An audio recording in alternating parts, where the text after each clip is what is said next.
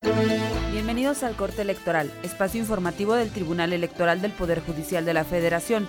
Les saluda Lilia González. Comenzamos.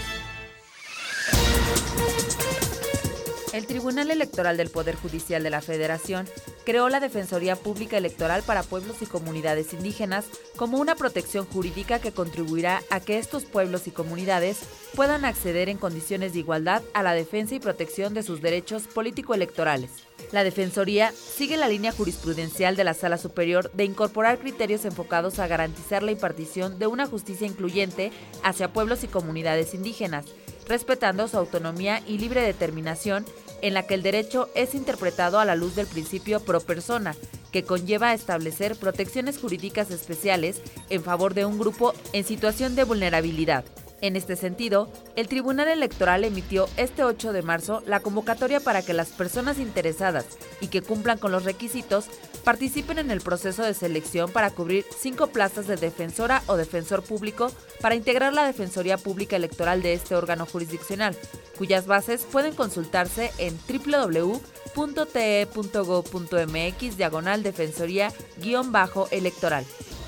David Piedras Encino, del Centro de Capacitación Judicial Electoral del Tribunal Electoral, aseguró que la tutela de la paridad de género se ha fortalecido debido a la fundamentación e interpretación de tratados internacionales, así como jurisprudencias emitidas por la Corte Interamericana de Derechos Humanos.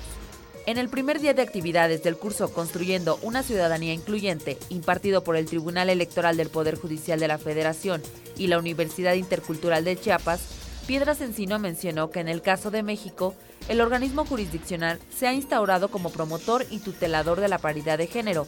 Incluso la defensa se ha hecho a golpe de sentencia. Visita el micrositio de Coordinación de Igualdad de Derechos y Paridad de Género y descarga publicaciones y artículos relacionados con el tema de paridad de género e igualdad de derechos. www.portales.te.gov.mx/género. Así llegamos al final del corte electoral de este día.